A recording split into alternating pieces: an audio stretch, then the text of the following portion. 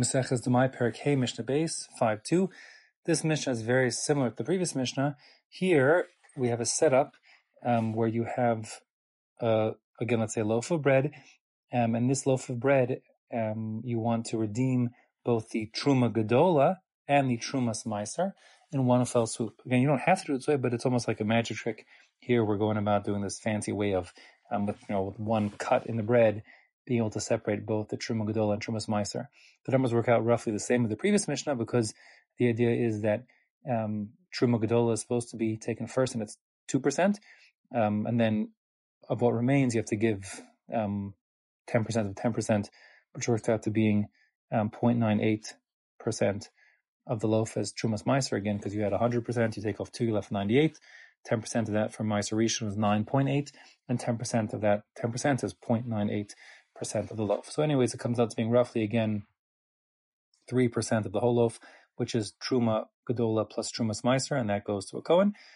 So if you hypothetically want to take, let's say it's a loaf of bread or whatever else is you're separating, your bushels of wheat or your, cups of wine, or whatever the case may be, and you want to now separate in one fell swoop both the Truma Gedola and Trumas Meiser. How do you do it? Mishnah says, Harot lahafresh Truma u Trumas Meiser. If you want to separate both your Truma, meaning your Truma Gedola, and your Trumas Meiser, ka'achas, at one time, like with one cut of the knife on the bread, let's say. So then again, notel echem mishloshim v'shalosh ushlish. You take 3%. It literally means 1 part out of 33 and a third. If you think of the fraction 1 over 33 and a third, and you multiply the top and the bottom by 3, you'll see it's 3 over 100, meaning 3%. So the Mishnah does it that way because in the time of Chazal, they didn't use decimal notation, and therefore they usually designated fractional parts as 1 part out of X, so it works out to being 1 part out of 33 and a third. In any case, the point is you take, again, you take 3% of the loaf. At the edge, you designate that 3% by putting a scoring the bread, putting a line in the bread. And v'omer, you say, 1% on the far side, of the scratch in the bread. That's going to be chulin, designated specifically as chulin. V'shar, the remaining 2% at the further edge of the bread, truma. Al-Hakol, that will be the Truma, meaning the Truma Gedola on the entire loaf. So that's your 2%, right? You had 3% set aside.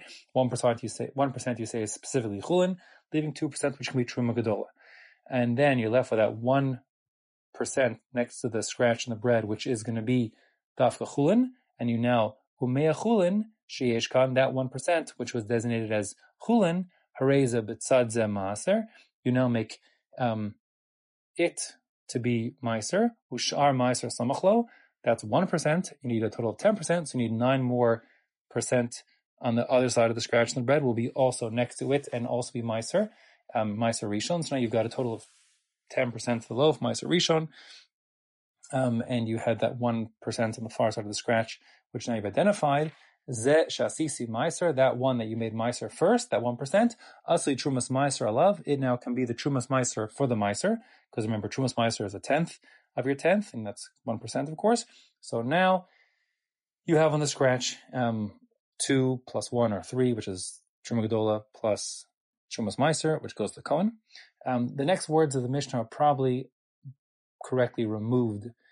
Vashar Chala. The rest of it is Chala. It should not probably be there. Ask yourself, take it out. Let's leave it out for now.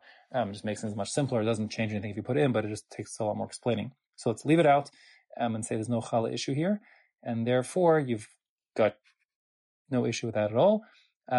What you do have a problem still is we've done your Truma Gedola and your Meiser Rishon and your Trumas Meiser. We still have Meiser Sheni to settle up, and therefore the Mishnah says Meiser Sheni. As for the Meiser Sheni in that loaf of bread or whatever kind of produce it is, you identify a particular place for it, B'tzafon, let it be in the north, or B'droma, or let it be in the south, just designate some particular place, and then once you've done a Kriya Shem, designated the Meiser Sheni, Umuchulal al Hamaos, you redeem, deconsecrating the Kedusha of the Meiser Sheni onto a coin, and then the remaining 97% of that loaf is yours for the eating, and again, that 3% you give to the Kohen, as Truma Gedola and Trumas Meiser, and the coin gets taken to Jerusalem to buy foodstuffs over there with the Kedusha of Meiser Sheni.